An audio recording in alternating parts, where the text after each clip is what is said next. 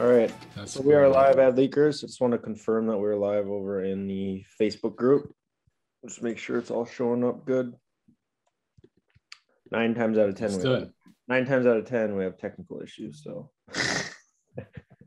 you would think tech guys would be able to. That's today. Let's hope today is not that day. Yeah. Let's see. Yes, confirm we're up and running.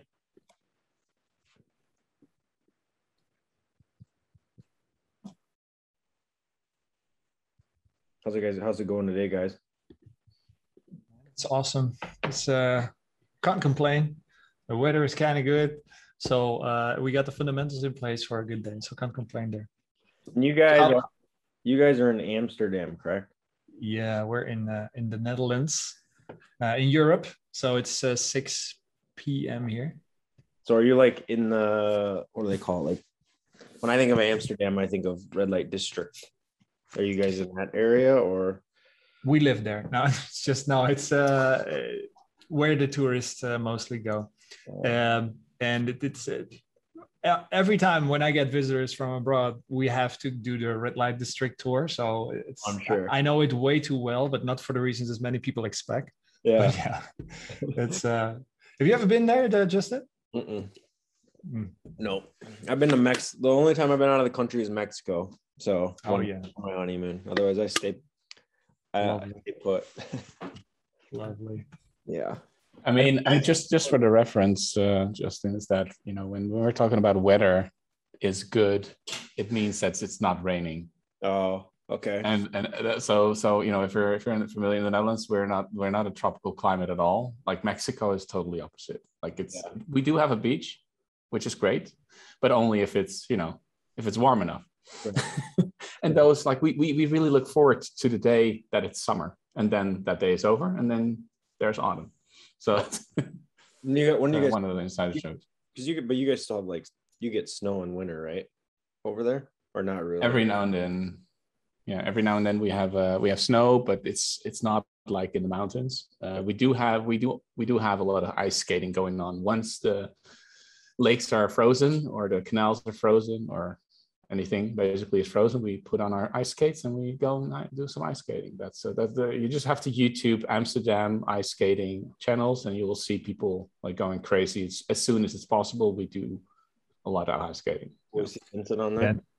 And don't YouTube red light district. You're gonna see some other images, but that's for another time. All right, let's jump in. So you guys been in the game a long time, obviously. Pretty sure probably as long as I have, maybe even longer, Vincent. Tell us a little bit about yourself, and then we'll get over to Raul. But tell us about yourself, what you got going on, how long you've been doing it, and we'll kind of dive in and go from there. Yeah, sure. So I talk for both of us because I started 10 years ago. I think Raul started like 12 years ago. So like from that time forward, we know each other from our previous AG where we both worked. We worked back then with big European brands like the Bon Prix and the Yves Rochers. So back then it was mainly a Google Ads agency. What they had there was where we met. And we transitioned like 5-6 years ago. We started for ourselves, and up until now, we're specialized in helping 7-8 figure brands scale with Google Ads. We have done Facebook since 2012 up until 2015, and then again from 2017 to 2019. But we stopped because we wanted to focus on less is more. So now just doing the Google Ads platform. So it means Google Ads and YouTube. Yep. All right. So yeah, I would say you're an OG then. So Raul's basically, I think I'm 13 years, so you're 12 years and we're right. It's been a long time. Time flies, doesn't it? Mastodons. Yeah, you're a mastodons for sure. Yeah. So if you guys aren't in the group, obviously these two know what they're doing. Raul, I always get the sense that you're more specialized on the analytics side and not so much on the AdWords side, but yeah. What is your role? What is my role? I do like to crunch data and like to find the opportunities within the given limitations of that. I tend to look at data in a holistic way. Yep. And, that's applicable to Google Ads too. I mean, Google Ads is what I grew up with basically in 2008. I mean, if we're just, comparing sizes, then, since 2008, I've been working in that same agency that Vincent. I hired Vincent back then. That's like a nice small detail there. So, so from that moment on, I mean, back then we were happy that clients were actually not asking for top positions in Google, because that was the benefit. Like, do you want to appear on #1 spot in Google? Then hire us. And then you got like the agency that we worked for. That actually was kind of bound, like breaking with, it's nice to be on #1, but does it bring you more sales? No. Like, how do you know? And then obviously conversion tracking became the standard only like a year or two later. And that was like, oh yeah, that's so much better actually. Yeah, it makes sense. But those brands didn't care. And there are still brands that don't care. They just pull, they just throw money at the wall for exposure, a so-called metric that we can't really understand as data nerds in that sense. So I'm the guy who likes to just jump into the specifics. Also a curse, because it's also distracting sometimes. So you have to be careful to, stop doing what you're doing if you're really going into the rabbit holes. But I guess you're familiar with that as well, Justin. I remember our conversations where, oh yeah, do you know this? Like, yeah, it's actually very nice to know, but is it really necessary? I'm not sure. Yeah. And you guys just stopped. Thanks, Vincent. Thanks for working with me on that conversions API video and getting that done. So man, check that out. Good video. I had done it a different way, and then I ended up using your way just because it's passing a little bit more data. So good stuff. Yeah, it was for us also like tweaking back and forth, because we got some. You get some notifications from Google afterwards. We had to double check, like it said like check enhanced conversions. We double checked it with Google, and then they say, yeah, it's normal, because what is actually happening is if you do not have 100% match rate, you get the message that something's off. But it actually isn't off, because you still have a 99.9% match rate. But just for everybody to be aware, that is supposed to happen. But it was fun little project. I don't know that I've seen that. I don't know that I've seen that message, I guess, in any of our accounts. It should disappear after the first 7 days. But we see various things with some clients, it disappeared after a few days, others 7 days. So it just depends. But as long as you follow those instructions, it should all be good. Yep. I'm trying to figure that out now for Google Tag Manager. So trying to figure out and conquer that beast next for just clients GTM. So that'll be interesting. If you have any insight on that one. Not yet, but if we have anything, we'll definitely put it in the group. So when you go in there and you're setting that up, there's an option in there that says I think it says use server-side API or use enhanced API, but you actually don't. Have you seen that in there in the option when you hit edit code? Yeah, I mean, yes, it is, but I think it's really platform dependent. I mean, API, what I think, and that's something I will probably refer to more often, is that, Shopify and Google are really best buddies at the moment. They're really trying to collaborate. My vision is that it's based on the fact that together they can beat Amazon, like they can really challenge them. And they are probably going to get to that point where they're going to implement API based tracking, so you actually have an even more accurate representation of the data, of the conversions, and maybe your audiences, right? That's also what is being talked about. But I think it's also just more interesting for people or for business that have their own data scientists on board that can create API connections with their own backend. I mean, there is plenty of corporates that do actually have that kind of data, but for the majority of let's call them e-commerce entrepreneurs, I don't think it's going to make a huge difference or a significant difference. So I would not recommend putting too much effort into cracking that code for yourself. That's the idea. I'm assuming that Sales Channel will probably integrate that natively eventually through Google, but app, we don't use that app, but we find a lot of people using it. So unfortunately, it's good to start early function. Yeah. Oh, sorry. Yeah. No worries.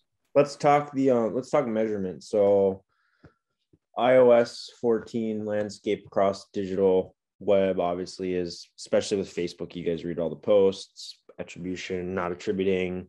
Majority of clients, I would say, that we've seen on Facebook have had to scale back their Facebook budgets. We really haven't seen, I don't think, a tremendous impact on the Google side. Obviously, I'm a big component that when we run Facebook and we're running, especially Facebook, when we run that in conjunction with Google, we can definitely tell that there's a significant uplift just across the board. They work very well hand in hand together.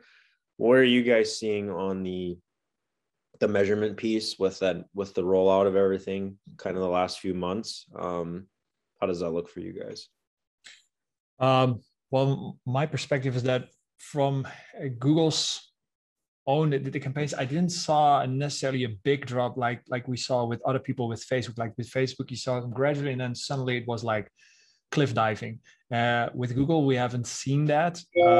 But it's also the reason why we now have these enhanced conversion pixel next to our regular one. So we want to measure if what the actual impact is of running that Google's conversion API next to it to see it. But from the clients that we have, we don't see a direct in Google, but like you said, the flywheel in conjunction with Facebook ads, if they scale down on Facebook ads, you do see some impact definitely on the Google ads front. So you want to, when that happens, you want to rethink your strategy there to see how you can keep coming up with those non-brand sales without assisting the levels between Facebook and Google. Mm-hmm. Yep. I definitely agree. Yeah, if I can add to that, the part where, like, especially when we see clients actually decrease drastically, we do see definitely a decrease in brand interest over time. Like that's almost inevitable. But I also think we talked about it in Athletes before. Like I do think people, like it's a terrible timing, right? The iOS 14 in that sense, because we compare year over year with the Corona year, right? COVID. Oh yes. So there's always that part where people like, oh no, like it's even like it's so much worse than last year. It must be iOS 14, but that's not only the reason why things go bad. Right. There is also simply a different outlying seasonality that has caused a huge increase in e-commerce market last year, that it's maybe not that fair to pull that comparison right away. And the panic mode, I would definitely recommend people like, okay, wait, are my front end metrics still okay? Like, are my CTRs in place? Is the relevancy of my traffic, is that on the front end? Does it make sense? Then yeah, sure, maybe your high ticket product is now more difficult to sell because people are going outdoors and they're done buying all the home deco because they're no longer inside. That's like an example that we talked about. And I guess that's something that people tend to forget or maybe just not think about. Yep. No, I definitely agree. Definitely. What about you, Justin? Maybe that. Yeah. Do you see that? Yeah, we basically see the same thing. And part of that too is, and part leading in my next question, one of the big brands that we're working with, huge budgets, we recently have been working on, I'm just kind of curious, we've been working with Google and doing some brand incrementality studies on just like kind of the power of brand search. Because I mean, I think we all know here that brand search is easy money. It's an easy way to, so if you can run with big budget where clients, are paying high dollar CPPs, like specifically the body wash industry, like when you're competing with Dove, I mean, you're not getting $20, $30 CPPs. It's just not feasible. The cost per clicks are $10, $15. You need 20, 25 clicks to convert one. Your cost per purchases are in the $200 to $300 range. Obviously you can start to manipulate those numbers when you start to incorporate brand search, and you can start showing an overall blended ROAS of, lower. Oh, we're at our $55 cost per purchase overall. Well, yeah, 60% of that is through your brand search. So it'd be interesting to see, like, when you get to the level that you guys are working at and that what we worked at in the past, what have you guys done for brand incrementality to kind of prove the theory of brand search is definitely not just worthless? I'll kind of let you answer that, and then I'll kind of get into kind of some of the stuff that we did last time, which was pretty interesting, but I would love to hear anything that you guys have around that piece. Yeah, I give this one to Rule. You can do this one. Yeah. Here's the data again. Yeah. So no, I think there's a couple of things we need to realize, and that's that's the part of, obviously it's easy money. I totally agree with that. What I do think, one of the things that we do to check if there's a brand search happening caused by whatever happening, like you can actually separate the audiences on a brand campaign. So you can say, hey, for example, if you're running a YouTube campaign, you can actually set up audiences for those that have viewed the video. And if you set up that audience and you connect it to the brand campaign, you can actually see how many people clicked on the brand ad after they've watched the video. Like that is one thing that could say, hey, actually somebody's, your name was still in their head. It's not 100% science waterproof. I think that's also something we have to let go of. Simply because it's survey based. If it's brand uplift studies like Google is, they provide that for bigger brands. We haven't been engaging with those. Like we are slightly below that. So what we're doing is incrementality tests based on location, where you have like, I'm gonna push hard on a specific location that is similar, like metropolitan area, and we're just gonna set the benchmark. And then you're doing the same thing for the other, but then you're pushing hard and you look at if there's a significant increase in brand interest. And so impressions on the exact search term of that brand, for example. Yep. This is still a hell of a lot of work. I mean, I'm also like, when I'm thinking about it, it's not my favorite thing to do. But this is, if you are going to spend a lot of money on display, YouTube, or maybe even Facebook. I mean, you can even connect that eventually to that. You do need to set it up in that. I think that's the one thing to set it up in if you're not able to do brand survey studies. Yeah. But I'm definitely open for your idea, Justin. That's for sure. I'm trying to pulling up this email because we had a. So are you guys utilizing Search Console when you connect to your AdWords accounts? Do you guys set that up? Yeah, we set it up. Yeah. So we were using that for, I know like the one you're talking about where you have to put 100K into certain locations and they do all that kind of stuff. Because some of the clients that we were doing things with too, were also, they had like, they're in Target and all that stuff. So they use store visits. So we had set up store visit campaigns and all that kind of stuff. But we did an interesting thing with, and I went back and going through my emails to find it. Because I had never actually, this guy was really, really knowledgeable. Like this is basically what he focuses on. And this was new to me and I actually learned it. What we did basically was we took, here it is. Let me read this here. We took top 5 keywords that were shown for organic only. And we measured clicks and impressions. And we looked at click loss, like the percentage of click loss on those top 5 terms. And then what we did is we took those same terms and we looked at top 5 keywords when an ad in an organic listing was present. And you can pull that in that search terms report, if you know what I'm talking about. And then so what we did is we looked at the organic loss versus the ad loss. And what we did is for example, this first keyword, it's a longer tailed search term, brand term, but for organic, they had about 7,200 searches with about 281 clicks. So they were at like a 4% CTR. And then when an ad was present, they were at 7,200 impressions with 1,600 clicks with a 22% CTR. And then we took like their average order value and their average purchase rate and like combined that based on the impression and clicks. And then essentially what the numbers that he did was he indicates these 5 terms, ad clicks range between 60 to, then they ran like a formula, and I can try and find it and send it to you guys.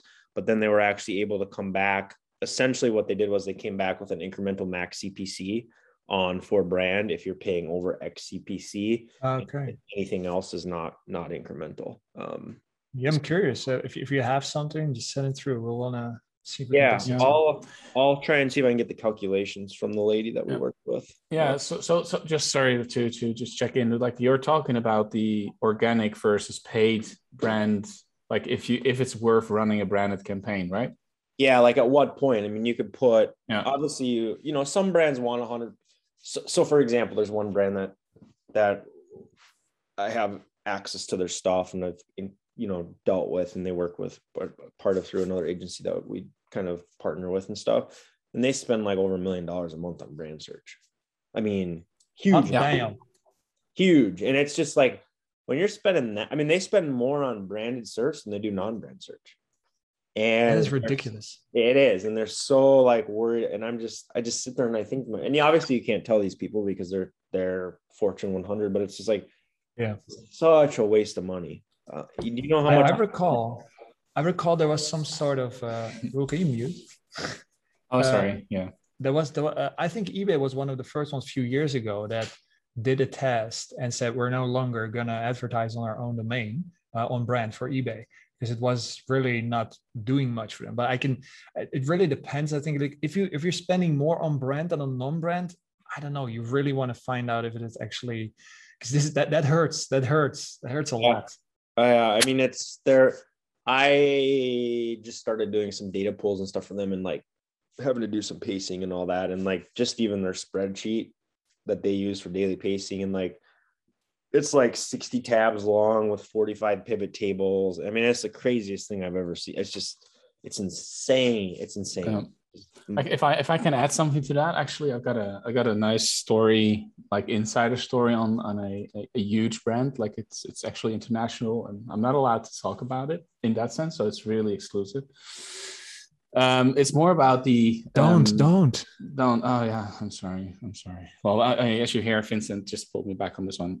No, it's actually what you're saying. Like I totally get the idea of like it's a waste of money, or it's a waste of like where would you, and so you do have to do your research on like, are we losing, let's say just Dove soap or whatever, let's call a big brand, is it actually okay just to not run it and just hope that your organic is picking those things up? And I guess Dove is okay because there's a lot of sellers, resellers that are gonna pull in there and just selling stuff through Google Ads in that sense. But there's also a situation where it's highly competitive.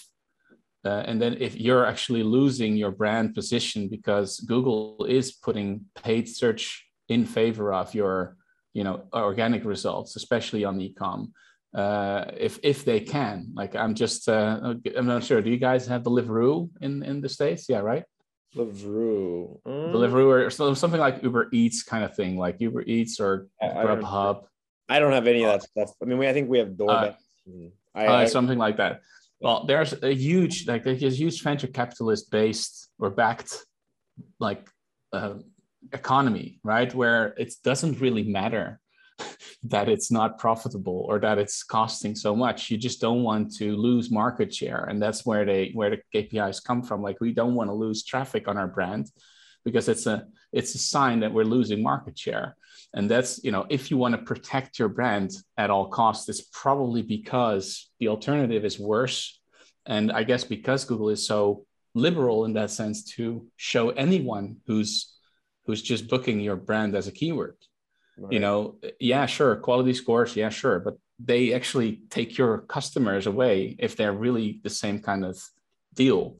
Yeah. So that's the devil's advocate, in me that says, well, yeah, still, is it worth it losing it? So I guess those studies that you're mentioning are definitely helpful. And eBay, eBay is just it's the equivalent of everything you buy on the internet, right? So it's like Coca-Cola, basically. Yeah. My always solution is, and that kind of leads into my next question, but one thing on this before we get to the next one is part of that whole thing was, their mentality for another one that spends quite a bit is, they're in like Target and they're in Walmart and they're in all those stores. Well, they actually run ads themselves and they run Google Shopping and sell the same product. So their thought is, why would I want to pay for it when the retailers are spending the money and they're going to sell our product anyway? My question was always, and I always push customer data, especially from an algorithm AI training perspective. When you start losing all of that data that you're flowing through these accounts, you start losing machine learning, which ties over to your non-brand campaigns, which can become a whole thing. But that was always part of my argument. But then the next thing I always argued with, I try to tell them, but a lot of them don't listen. The smaller brands do that are more budget constrained is, and I'm sure you guys will tell me the same thing. In the 12 years you've been doing this, how many competitor campaigns have you seen run profitable? 10%, maybe less. Yeah. I mean, I haven't seen any except one this last week. I finally seen your first one after 13 years. You rarely see it. I mean, just the search intent of those people searching for those brands are so high. I mean, just think of it yourself. When you search for the name of a brand of a product, your intent's so high. I don't think any of us can probably say, oh yeah, I remember I clicked on this ad and bought a different product. I mean, you know what you want, you're searching for it. I think it's more of like a status versus ego thing that for today we searched, we checked out some PPC tools just to see like how can we make things smarter. And we saw that the one that we're looking for only had an organic listing, but all the competitors, like 3 or 4, were on top of it. And like, I'm still not clicking on those, but they have messages like the angle copies, like, want real powerful tools like this, then use us. So I don't think it's actually working because like, if you look at the statistics from 12 years, barely anyone were profitable, but still they do it. So we know quality score is pretty poor in those terms always. Oh, for sure. So, you pay pole position prices for something that might not even result in anything. So yeah, it's an interesting, but really had something to add, I believe, right? Yeah. I just think, again, like devil's advocate part, again, I like to do that, is especially with those software solutions. I mean, it's the alternative is around the corner, and it depends a little bit on the answer is it depends. And I think when you're talking about a travel to, a travel agency or whatever, like booking.com or whatever Priceline, you actually do feel like you want to maybe check for different destinations in that part. Yeah. And with e-com, it depends on the kind of products that you're selling.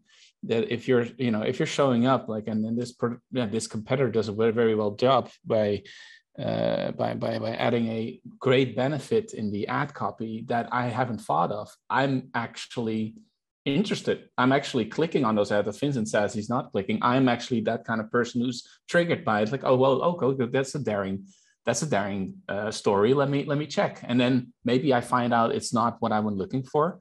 But kind of, it really depends a little bit. And I do want to add to that, and that's maybe also a nice topic maybe for you, Justin, is that if you're adding this competitor campaign, are we really focusing on smart bidding? Yes or no? Because if I'm adding the competitors in broad and I'm just saying, hey, please put this in max conversions or smart target ROAS, target CPA, and I'm giving it a little bit of space, I found the results a lot better than me pushing that brand because I want to be strategically placed in a high position amongst the others. Because I think you're totally right. Like I think 95% of those people who are searching for the brand don't really want, but those 5% could still be worth running a smart campaign on the side, not the highest budgets, not the highest targets, but just, you know what I mean? Does it make sense? Yeah, no, it doesn't. I should probably clarify. It doesn't work for us on the e-com side, but when we've done like what you were saying, like local lead gen or for like plumbing or stuff like that, that's more like they're shopping for price and not necessarily it's a service based. Then we've seen it work a little more, but like straight e-com, 9 times out of 99 out of 100, it's very hard to get to work unless they have dedicated budget they want to push to that to have awareness. But yeah, and your example of booking and stuff like that is a very good example of that. So you mentioned one really good thing, quality scores. So I mean, you guys are familiar with SCAGs. You guys are familiar with people building tight ad groups with tight buckets. Let's talk the way that you guys set up your campaign structure from a non-branded perspective. Are you guys doing, let's talk 2 things, campaign level breakout, ad group level breakout down. And I'm kind of more curious about like your keywords, how you're structuring those.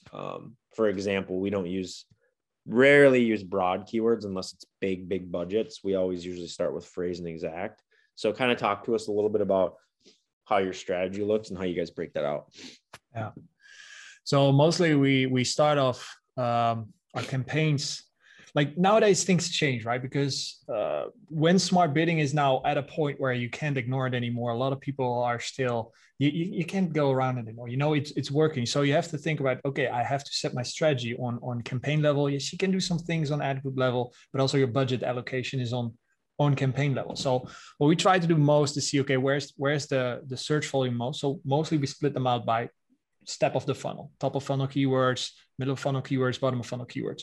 Our legacy approach was that we start off with BMM, modified broad match. However, as we know, that got killed off because Google basically wants more control or give us less control. So now it's more phrase, but we do have some accounts where we're testing with an all out or not all out, but more of like a broad approach, broad keywords. We have seen cases of like where, because for smart bidding, two things are important. You need like high quality data and you need volume. If those things are like good, then smart bidding has like free roll to really find out real quick what to do. So we have seen cases where an all out approach on broad was actually doing better than the refiner structures. But it all comes down like if you're sending the right information to the machine, you know what you're doing, and you're aligning this to the business objective, this is where the value lies. So we are not, right now, we're mostly splitting up our ad groups per like phrase and different matches, but the exact match, I'm only throwing that in after I see that the exact matches are actually coming through. So we mostly start off the ad groups with phrase for search approaches. So you busted out, let's use a body wash brand, for example, and we'll say keywords around best body wash, keywords around men's body wash. Would you bust that out and keep, 7 to 8, 10, 12 phrase match keywords in one ad group around best phrases, and then have your ads all talk about it being best, and then have men's body wash with 7 to 8 keywords based in an ad group like that? Is that kind of how you're structuring it? So that to me is more of like in line with the old school SCAG approach, which is really, really nitty gritty.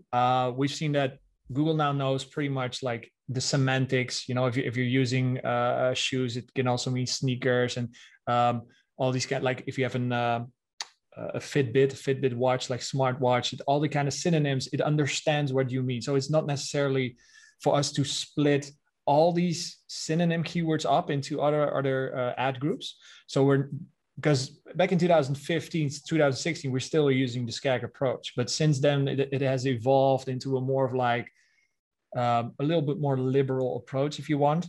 And on top of that, what we're doing as well is just look at what is Google Shopping doing and in search terms regard, and reverse engineer those back to search campaigns.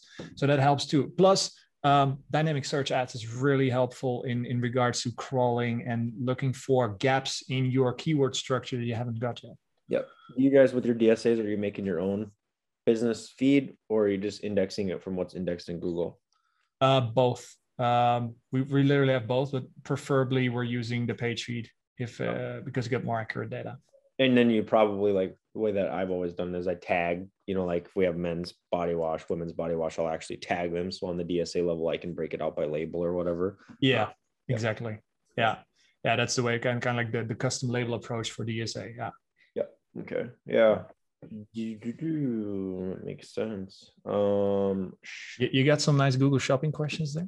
Yeah, I was actually feed. So I think just maybe one more thing, Justin. Yeah. I think that's just because I think it's interesting. By the way, I love you too, Connor Martin. Oh man, there's fan mail in the comment section. I'm sorry for that. The part is where we're talking about structures. It's actually also interesting to get a grip on. I think you like you said, you like broad. It used to be like the antagonist, right? You're not supposed to use broad. Broad is Google, like it's synonym for shit traffic. Pardon my language. It's really bad. It's a money waster, et cetera, et cetera. And I do think they're doing better and better. It's again devil's advocate part, but I do think they're getting better and better. And part of it is that what Google claims to do now is that they're looking at not only like broad is taking more signals into account when you're using smart bidding. So where you do exact and phrase, and I'm not sure if I can pull the exact scheme, the graph together, but it's basically exact looks at and phrase looks at the ad copy, it looks at the ad copy itself, it looks at the targeting obviously itself, and similar searches. But broad is actually also looking at the other keywords in the ad group. So if you're filling your ad group with relevant, like around that topic, it looks at that part as well. And it looks at the landing page, which is also very interesting. And it means, and to me, it makes total sense that content and unique, your own relevant content is actually playing a huge role in that process of getting the right people on your site. Because obviously Google it's become big because of their organic. The way they understand what is on your site and what you're trying to sell, what you're trying to tell, you kind of have to represent that in your keyword strategy and your ad copy. And I guess that's where I think at a certain point we do not get to really choose the exact keywords anymore. Like it's gonna gradually move away from us Google Ads managers and move towards the direction of, well, automation, AI, machine learning, that kind of stuff. It's an interesting topic. Yeah, we mix broad and more like with a new account, that we're starting or we're doing a full rebuild. We always start tight and then we slowly loosen as it goes. But if you're running broad match and you're running 5K a day or 10K a day budget, you better be in their negative search trending every single day, every single day. Has to, otherwise you just blow through money. I think a lot of people don't do it enough. But yeah, so on the shopping piece, let's talk smart shop. Well, there was a question in here. Have you ever segmented campaigns by device on top of your other breakout conditions and then applied smart bidding? No, we don't. Honestly. Yeah, I do on the shopping side. So all of our shopping, especially for manual shopping, we break it. Well, because if you think about it, for manual shopping, from an ad group perspective, we bust it out to start by device type because your bid adjustment doesn't necessarily take into specific device and product ID as much. Like you don't get as much control. So we always bust out in our manual. We have a mobile, tablet, and then we have a desktop, and then we do our breakouts on the product group levels of by item ID and all that stuff. So we have more granular control. I don't know that. Do you guys do that? I don't think I've seen one account I've ever audited do that. No, we don't split them out by device. Also because you have to make decisions at some point because you can split up into certain ways. If you're using custom labels and you have a certain structure in your head that you want to convey, if you then also would split them up by device, you're going to end up with like hundreds of these campaigns, which you don't want. And especially in regards to smart bidding, you can have multiple campaigns, but you don't want to stretch them out too much because then you're going to run into the system isn't working really with you. So you have to make some concessions here and there as to when do you want to split them out that way. And by device, we don't do, honestly. Interesting. Yeah, I do think also when you're doing smart bidding on top of that, target ROAS is at a certain point is basically just ignoring that anyways. Obviously, target CPA does have that functionality where you can still plus them, but in general, it moves budgets into the direction it's more successful. I think it's really important that you do look at those differences. If there's like a significant difference in how Google is what's it called, delivering the ads impressions, like if there's actually a huge difference in how it performs on desktop versus mobile, it might be making sense to work the other way. So to kind of like, okay, well, we do see this in our analysis and that desktop is significantly just very poor and it squeezes the budget because of that. Then you might want to test that separately in a desktop campaign and say, hey, I'm going to deep dive into this matter and kind of try and find out why this is the case. And then you can actually work the other way around. I think that's kind of what fits the 80-20 approach that we're trying to work with. Like we try to kind of let Google do the research for us before we go all out, or go basically, depends obviously on the brand, but where you have to put a lot of effort in it to get the structure that you like, versus first build and first look, and then maybe you can segment, you can eventually make smaller groups, isolate things, and then work that way. There's something to say for that for sure. Yeah, we usually see, obviously, most, I would say 9 times out of 10, desktop's always converting better than mobile. You know why? Why? No, what I thought was really interesting, and this is a 9-figure brand that we talked about. It's like they're only optimizing on desktop. They're optimizing their CRO on desktop. Ask a VWO guy how often he's actually looking at his own phone before he runs another A/B test. And I know it's all responsive, it's all great, but look at the loading times Shopify has on mobile. Responsive sucks. It's so bad. It's so bad. It's all, every time you put a page, and then you get this great squeeze pages that are looking amazing, but Google just hates them because they load so slowly that they punish you for it. And then obviously you're getting different traffic, and also people still just don't like it, that it's so slow, or it's not. But it's hilarious because it's 80% of your traffic often, like mobile. It's like the majority, but it's not on par as where it could be. But I guess the old responsive designs, they're not optimal, basically. That's where the nuance is.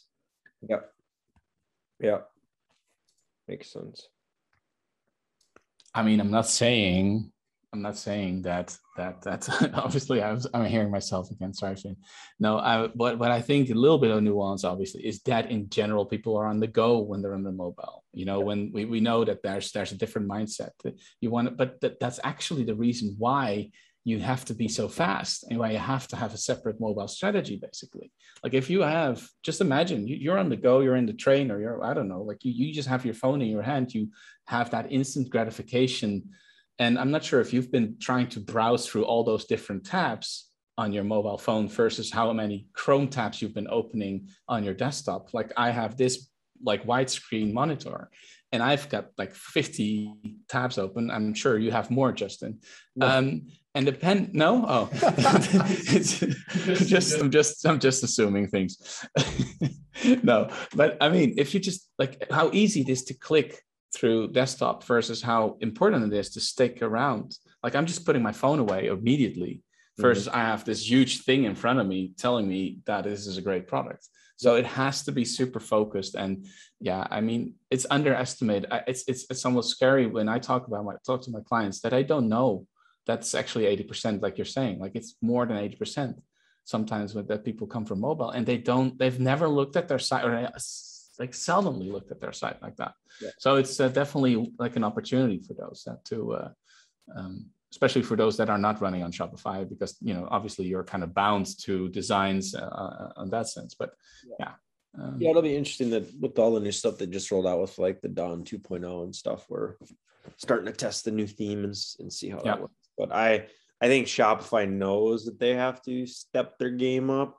I think they're doing so, but I mean, I mean, their shopping checkout is great. I mean, that's for sure. I mean, Shop Pay and everything. That's totally. I mean, I don't think that's the problem. I think it's really what happens before that. It's the framework, the way that the app is built, and there's all the call outs, and it's just. I'm not a developer, but it's just a very poor framework, especially for people that don't know what they're doing. Like you delete an app, but necessarily all the code doesn't delete for some of these apps. Then you still have all these call outs and they need to make it seamless for people, especially for the brands that don't have developers. But even some of the developers I've noticed, they're not using Git and they're not pushing things correctly to keep track of everything. Plus you got people editing stuff here that's overwrite. I mean, it's great. But and you got shop owners hiring one person and then hop to the next one because he didn't do immediately what he asked, and then the one has to work with the legacy code. yeah, there's plenty of reasons why those things screw up eventually. Yep. Yeah, it's one of those things where it's, what else out? It's so easy for even us to go in and do things, but like when you go to like a platform like WordPress, some developers like WordPress and they don't, and it's like, at what point is it worth a brand to get off Shopify? I mean, you got brands that do, like, look at Kylie Jenner's brand. She probably does over 100 million a year. I heard Magento is a curse word in your world, right? Oh, that's tough. Magento's a nightmare. Terrible. Powerful, but if you can find a developer that can do it, that's it. The problem is finding a developer that will do Magento here's a story. Like my best friend, he's got a warehouse over here. He was on a full custom, and it was just outdated and stuff. I think back in like 2016, he had a buddy that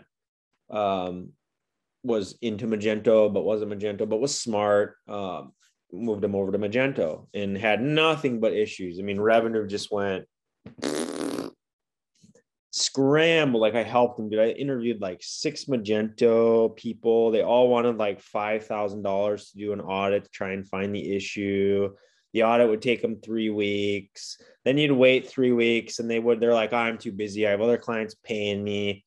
And it was like 6 developers, and they charged $250 an hour, which is like astronomical.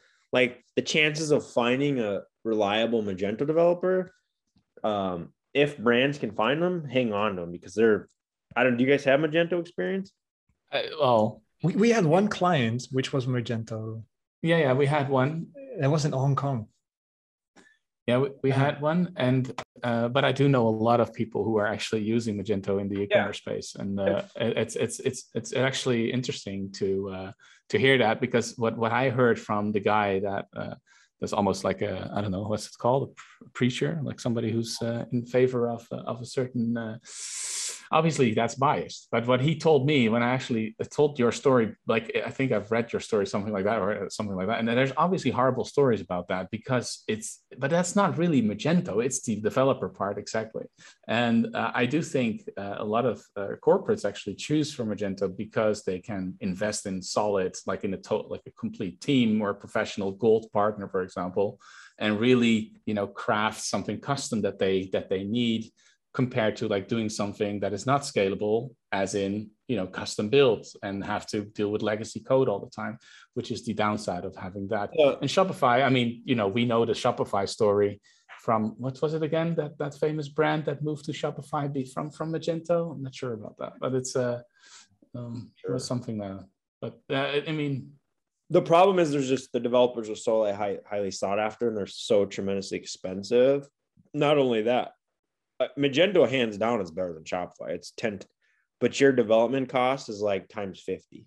I mean, it's just brands need to be able to afford it. But if you can get somebody that's good at Magento, which they're hard to find, it's not like looking for a media buyer. I mean, it's like looking for, Osama needle in a haystack. Yeah, it's like Osama bin Laden in the freaking the mountains over there. I mean, they're hard to find, but if you can find them, like.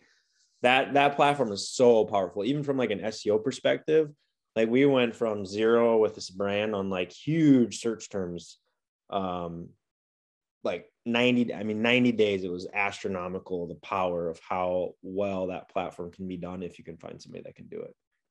And there's brands out there that have it, but also, like, for us, and I'm sure for you, even from like a feed perspective, if you worked on that, like, it becomes a little bit cumbersome, because you can't just go in and install feed for Google Shopping and have the feed up and running. And, it's everything just gets drawn out. And it's stretched out. Yeah. So it does affect workflow too, but server costs go up. I mean, you're not paying $2,000 a month for Plus. You're paying,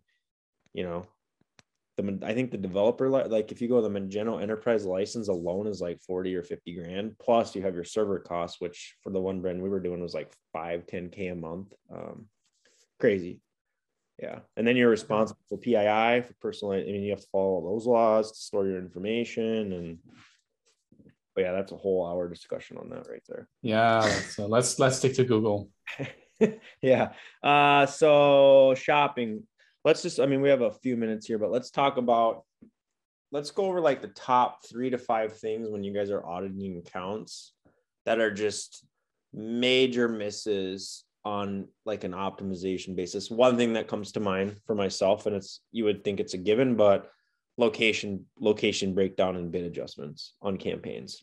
Add all 50 states one individually, then rather just adding the US. You got more granular control. Tell me a little bit about things that you see like that it's just like, wow, I never see this. I'm the only guy that does this. Nobody does this. What are those tactics?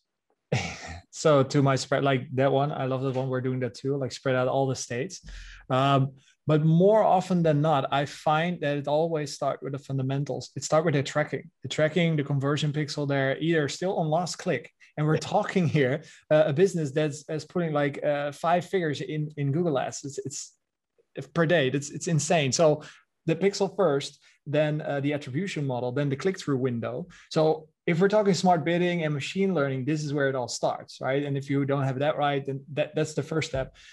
Secondly, more often than not, they either have everything on smart shopping, everything. They have like one campaign, one ad group, and then 500 products all run through smart shopping, which, you get results, but how are you going to scale? You can't. So like we're believer in smart, but not like everything. And it needs to tie into the business objective. So that's the second one. Question on the first one, and just a point. Yeah. Don't be lazy and use an import goal from Google Analytics. Also, yes. I see that like transaction imports, even duplicate tracking sometimes. That you're spending so much money, you're running duplicate tracking. What's going on? Yeah, you're right. I mean, I can't. Yeah, on that too is usually what we've seen, and I just audited 2 accounts last week, and I have to go back to them and I have to say, sorry guys, your expected ROAS of what you had is half of that because you had an analytics goal importing, and then you had a purchase event filing. So sorry, you're 6x spending 20K. It's actually 3x. You're giving him this tough love. You do the audit, you pay for it, and then you give him this news. But it's the truth. Imagine how long they have been running with that setup, how much money it's costing them. They are expecting, we have this amount of sales. Must be a discrepancy between Facebook and Google. No, you're running twice the amount of conversion and revenue. Yep. Yeah. And then the second one, well, even another thing on tracking, which I've noticed is a lot of, and we don't run this. I know a lot of people do, but most people are using that Google Shopping app and injecting all of the add to cart, view product. I shut all of those off only from the simple fact of, because when you're getting into display campaigns and you're getting into YouTube campaigns, when you have to start using segment and breaking all of those out to look at all conversion value for view through conversion. Because keep in mind, and I'm sure you guys know this, but most people don't, is your conversion value is drastically different than your all conversion value. It doesn't include your view through conversion. So if you're wanting to attribute the difference in incrementality from a click-through basis on a view through basis on those display and YouTube, you're going to have to click segment, and then you get all of these breakdowns, 7 or 8, and it makes the optimization process a lot longer. So I personally always shut those off. Do you guys utilize those to optimize towards upper funnel events or not? Honestly, no. We have 8 out of 10 that do have a Shopify store. We see that the pixels are based on these apps, so we do see that.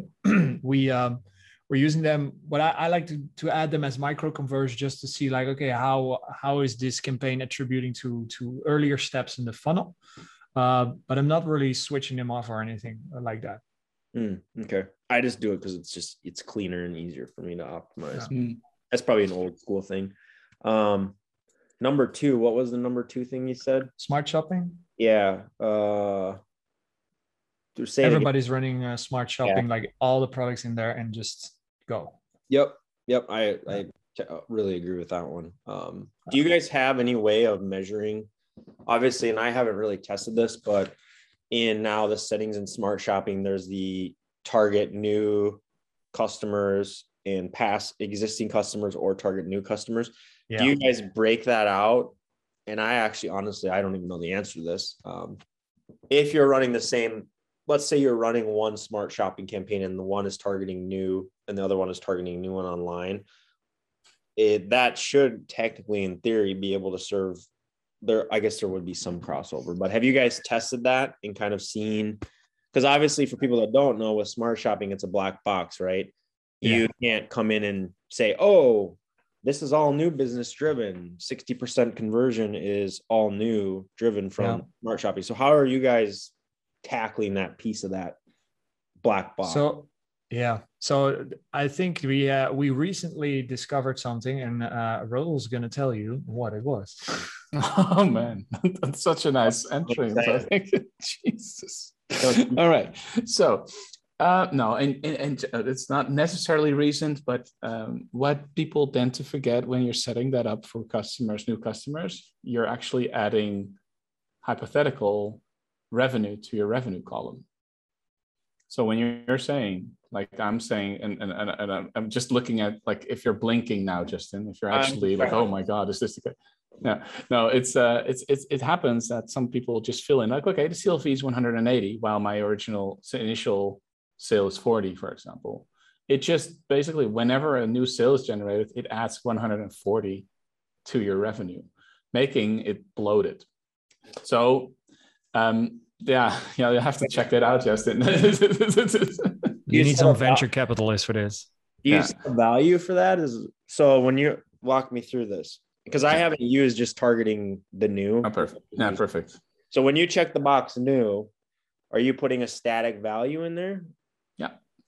Oh, really? It's based on your own, like you have basically, like they're giving you the option to say, hey, how much do you want to assign? How much revenue do you want to assign for new customers? Which is obviously, for venture capitalist backed businesses, it's really good, because then, the higher your revenue is, the more Google will then push to it, because the ROAS is higher for such a sale.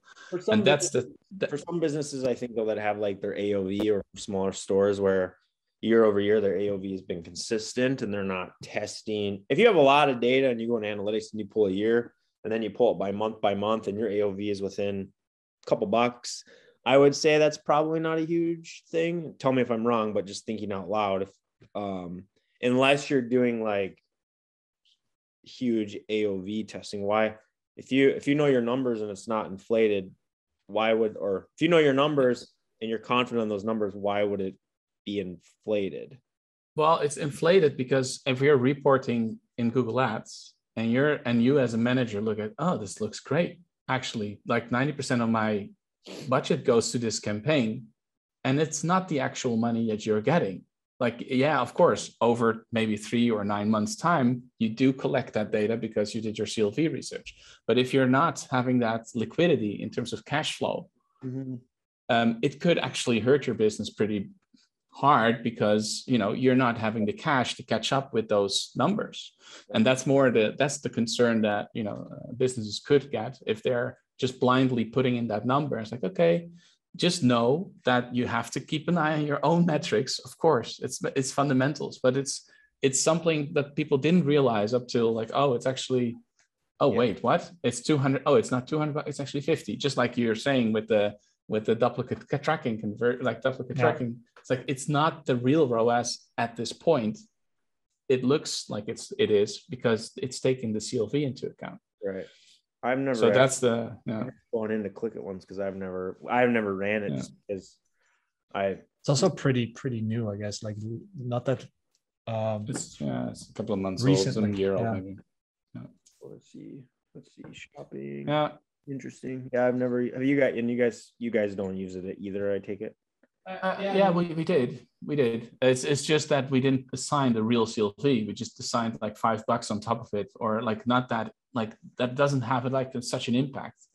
But at least it gives us the insights. Like, hey, it's actually trying to target new sales. That kind of reporting is actually interesting.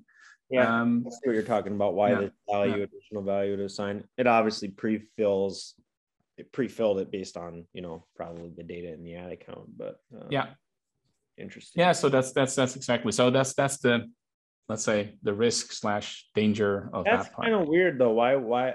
I wonder why they just wouldn't use your pixel and default the revenue that passes through the string. Like, yeah, I guess it's not that not waterproof in that sense. Sorry, yeah, I'm still echoing. Oh. So it's just not that waterproof in terms of cookies, in terms of like they still have that issue. And if you just put in like, and yeah, I guess it's also just not in what's it called, in Google's interest to really look at that, right? Interesting, very interesting. So yeah, that was number 2. Number 3, what was it? Tracking, smart shopping, locations. I often find that using custom labels in your feed, if you have multiple products, like this is the way to maximize your ROI from shopping. Majority that we see just have the simple of like one campaign, even if it's standard, just one campaign, one ad group, and still run all their products so you don't want to target ROAS.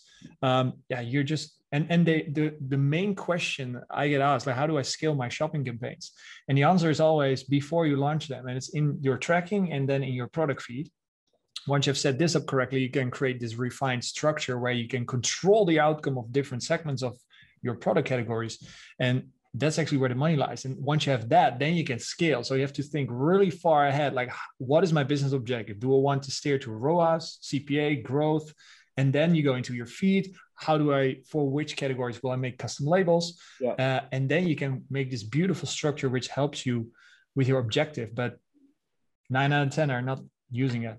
One thing that I just started doing, and I never had done it before because I never had to pull such detailed and long freaking reports for brands until you start spending for those big brands, and you have to spend a day pulling data and then do insights or whatever, is let's use a body wash, big body wash company that's global or whatever.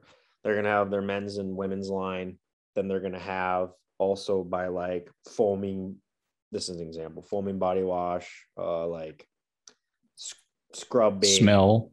Yeah, and then by scent. So I don't know why, but if you go into the reports, you can actually pull reports by custom label across all your shopping campaigns. So you can actually, I mean, obviously you can't do that from within if you have several shopping campaigns trying to combine product revenue or category revenues and all that stuff, is you can just pull by your dimension, custom label equals, and then it'll pull across all your campaigns, ROAS by the scent type. You know, if they have 30 cents, you can then go back and say, hey, this is our best scent because you're having it broken out in your feed structure. That was something actually I just started doing, I think about a month ago, but it was pretty powerful for the brands because they had never seen that before. And I was just like, wow, I don't use that reporting feature very much. I don't know if you guys do, but I used to never be in there until the last probably year, until those high level reports. Yeah. And one of the important parts, like we've experienced with clients, sometimes clients, they had a payment error or Shopify's goes down.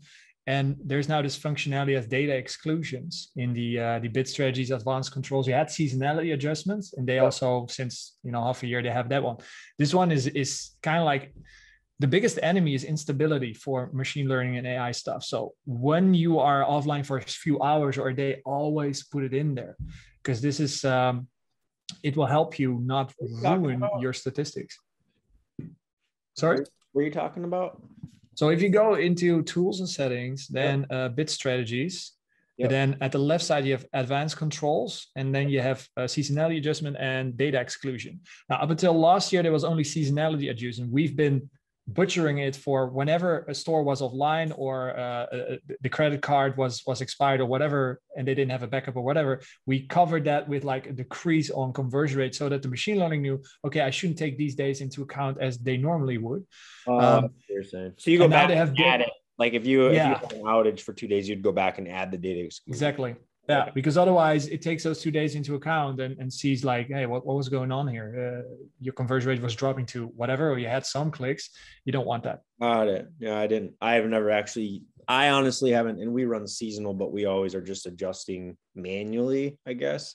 Not really used this tremendously, but I'll have to we've been using this because the algorithm looks at the last 21 days, but it ignores the last 7 days. So this time window is consistently shifting. So whenever in those last 7 days, it continues to those days that were online or where you had like a butchering of you did get clicks, but you didn't get conversions. We want to tell the system, like, do not take this into account because your averages start to falter and change. Yeah. So this is one of the great things that we got from Google last year, pretty much. Cool. Interesting. And just to add to that, just in the custom label part, actually, that was a good point. I think that just like what I also like to do is the price range section, where you can really just look at, hey, actually I have a little upsell, like a bundle that is $190, like let's say $99, and the other normal product is $79, and you're hesitant to really push the bundle because it looks like, you know, it's making the product more expensive in the results. But if you add those price labeling, you know, you can actually report on price. If you add them as a custom label, then you can test like specifically or label those specifically. I mean, you can do gift wrapped versus not gift wrapped. You can do obviously sizes of the product, like the body wash. Are you going to sell them for like, I don't know, the metrics, but like 500 milliliters or a liter, versus that kind of stuff is pretty interesting to exactly the insights. And then that's one thing, because what you're mentioning is it's so at a certain level, insights are actually more valuable than the sales itself. Like the sales are, you know, that's a maturity level, like, you know, the highest probably that is necessary, because at a certain point, that's not what they care about. The 10 extra sales that it's generating is just saying, hey, wow, there's much more demand for this particular product online. So we might want to put emphasis on it, or we want to build, I don't know, campaigns around it. Like it's actually better. So that is definitely, I totally agree. This is super interesting insight. And if you need to move budgets, then that's definitely one of those levers that you can pull. Like, okay, there's an area that we have been simply underestimating, maybe because of our own bias or experience. That makes sense. Measurement for most of your brands, are you guys using, and Raul, we probably should do a call in the next couple of weeks if you want, just specifically Google Analytics. I think we both have a lot of wealth and knowledge on that and can probably go into some stuff. And actually never done one on just analytics specifically. I think it would be really, really, really good. What are you guys using to measure attribution? Do you guys use a third-party platform like Wicked, or like what is your go-to for most brands on how you're doing your data crunching? And you were mentioning both of them almost. No, I mean we've been looking at the Hyros as well and Wicked as well. Some clients simply do that. They are testing themselves. They are there's a client saying, hey, we just really rely on customer survey data. So, you know, where it's like more about last click, actually like last feeling, like it's more of a gut feeling thing, which is super interesting. It's terrible to work with because you can't really pinpoint anything. But Hyros and Wicked definitely as well do similar things in that sense, where we just look at it and we test different attribution models. We see, hey, there's actually, this is interesting. And I mean, one specific example was that we were running a very top of funnel keyword and it shows terrible results in last click in Google and also in position data driven. You would just put it offline. You would just not use it. And then at a certain point, we decided to run that top of funnel keyword to a much more of a lead generation funnel. And that lead generation funnel was longer than a day or 2 or 3. It takes a week. And the chances that you're losing that cookie still, I mean, it's still reliant on cookies a lot, even though the new enhanced conversions are probably going to catch up a little bit. But then you still have there's a gap. And that is actually where a third-party tool that is, doing fingerprinting basically is coming in. And I think that was super interesting. Like it turned out that this top of funnel keyword, when the funnel is right, I mean, we led to a quiz and the quiz turned into a email funnel, and the email funnel, it didn't always convert. So we optimized the email funnel first. And then at a certain point you saw that, that was nothing before. Yep. It actually turned out to be a super profitable campaign after looking at those science-based, more of a position-based attribution models. And then again, like if you, and we did do the reverse A/B test, like we did just run the normal ads, like the normal landing page again, to kind of cross-test that again. Like, hey, is this totally random, or is this really just different? And it turned out that, like just landing it on or running it on a landing page for a product directly, it was too cold. It was too much of a cold landing. And yeah, we did get something with the third-party tools that we were using, but it was significantly lower. So that kind of insight is super valuable, and I think it's already like that's worth the investment to just validate it. What I do think is something that I'm not sure about is that data ownership is important, and that is not guaranteed with buying a tool. Like if you're just stopping to use it, then you're losing your data unless you're going to do backups all the time. And it's going to be more difficult to catch back on that. So I would always recommend everybody get your ass on Google Analytics and get familiar with the data, and especially, and that's going to be a teaser for next time, Justin, the GA4. Yeah, honestly, we should probably do a call if you're down with that, just on GA4 specifically. Yeah. Sorry, my testing. Specifically on GA4, just to go into it. I personally like Elevar. We're using Elevar for some of our clients, and they set that up and stuff. But that's like a whole new world, and I'm still I've been in there and I've played around with it, but I don't specifically look at it. So yeah, we should definitely, if you're down, we should definitely do a call. Learning curve for us data nerds when we're so used to Google Analytics, to older systems. Even we get older, Justin. I know. I was thinking about that when you were talking earlier. I'm like, there's like 25 years here of these two gray-haired guys, and I was thinking when we first started the call, look at like Google. If you remember 12 years ago what Google Ads looked like, and now you compare it, almost is the same exact freaking thing. Like it hasn't even changed really. Fundamentals don't change. Yeah. So it's just like crazy.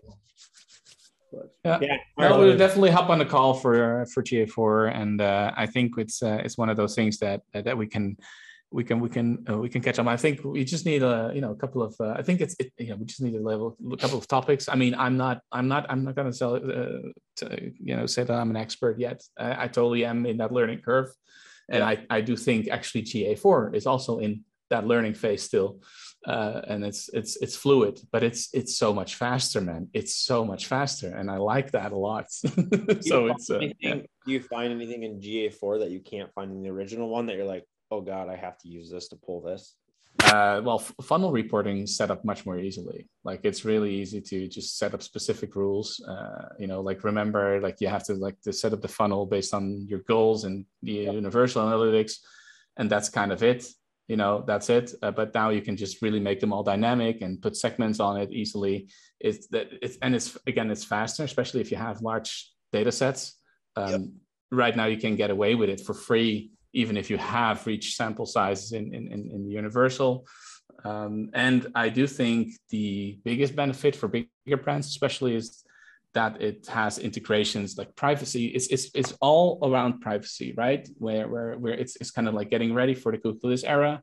It's going to be it's totally depending on events, and it's no longer page view based. And then at that other level, it's also injectable with machine learning, so you can connect with BigQuery for Google. And I'm not the data scientist here, but I do know a lot of people who are in the data scientist world that says, oh, well, we do need that injection because we can actually run that data from Google Analytics together with our CRM and then make beautiful things. So expensive, like even we use Supermetrics, and we don't use BigQuery for Supermetrics, but I've played with it.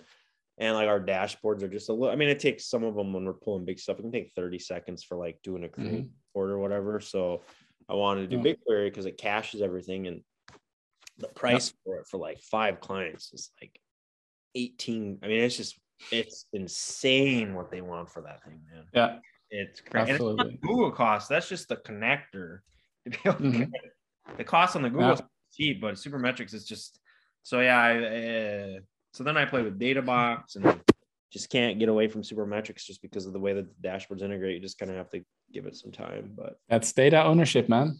That's part. And that's also the reason why they exist. It's because that's their business model. And I totally get it. Like there's convenience, but in return, you get dependence. Yeah. And that's it's okay. I mean, it's fine if you can, if it's just a marginal piece of the cost puzzle, right? But I do get I do think like in the same time you can start investing, like getting connectors independently from those systems. You can hire somebody who's got API experience, and one, basically what you need to do is SQL, like get an SQL developer that knows how to build up databases or connect them. And then obviously, first of all, you have to ask the question, why do I need all that?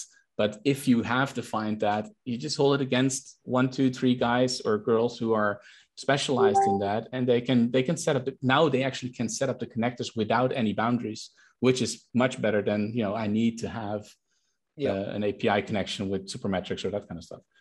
But it's interesting, especially for us nerds, Justin. I guess that's I'm not sure if everybody on AthLeaks is like, okay, what are we talking about now exactly? But it's we're getting carried away. Well, guys, I appreciate it. We ran 20 minutes overall. I'm gonna hit you up. We'll set up a time for some GA stuff. Over that. Cool. Thank you guys for time. Appreciate it. Keep the videos coming, Vincent. Love them. They're awesome. Yes, sir. If you guys have anything else to add, any questions? Go ahead. Well, maybe we can add that rule. Can you? Next, is it a sponsor in your group, right? The Geek Out thing. Geek Out, isn't it? Yeah. Yeah, they're a sponsor. Yep. Okay, so I can tell that. I don't know if anybody from this group is there next week. Ukraine, I'll be there. So anybody, hit me up if you're going to be there. Sweet. Yeah, I wish I could travel. So I'm not doing it. COVID running. Yeah, well, with kids and stuff, my wife will divorce me if I leave her at home with 4 kids. There's another one here that would probably. I feel you, bro. Yeah, school starts this week too, so I don't know about over there, but school starts tomorrow. So yeah, cool. Someday. All right, man. Someday when I get them out of the house. Yeah. Well, I appreciate you having us on here. Yeah. And take care. You too, man. Talk soon. Yep. Bye. Take care, guys. Bye-bye.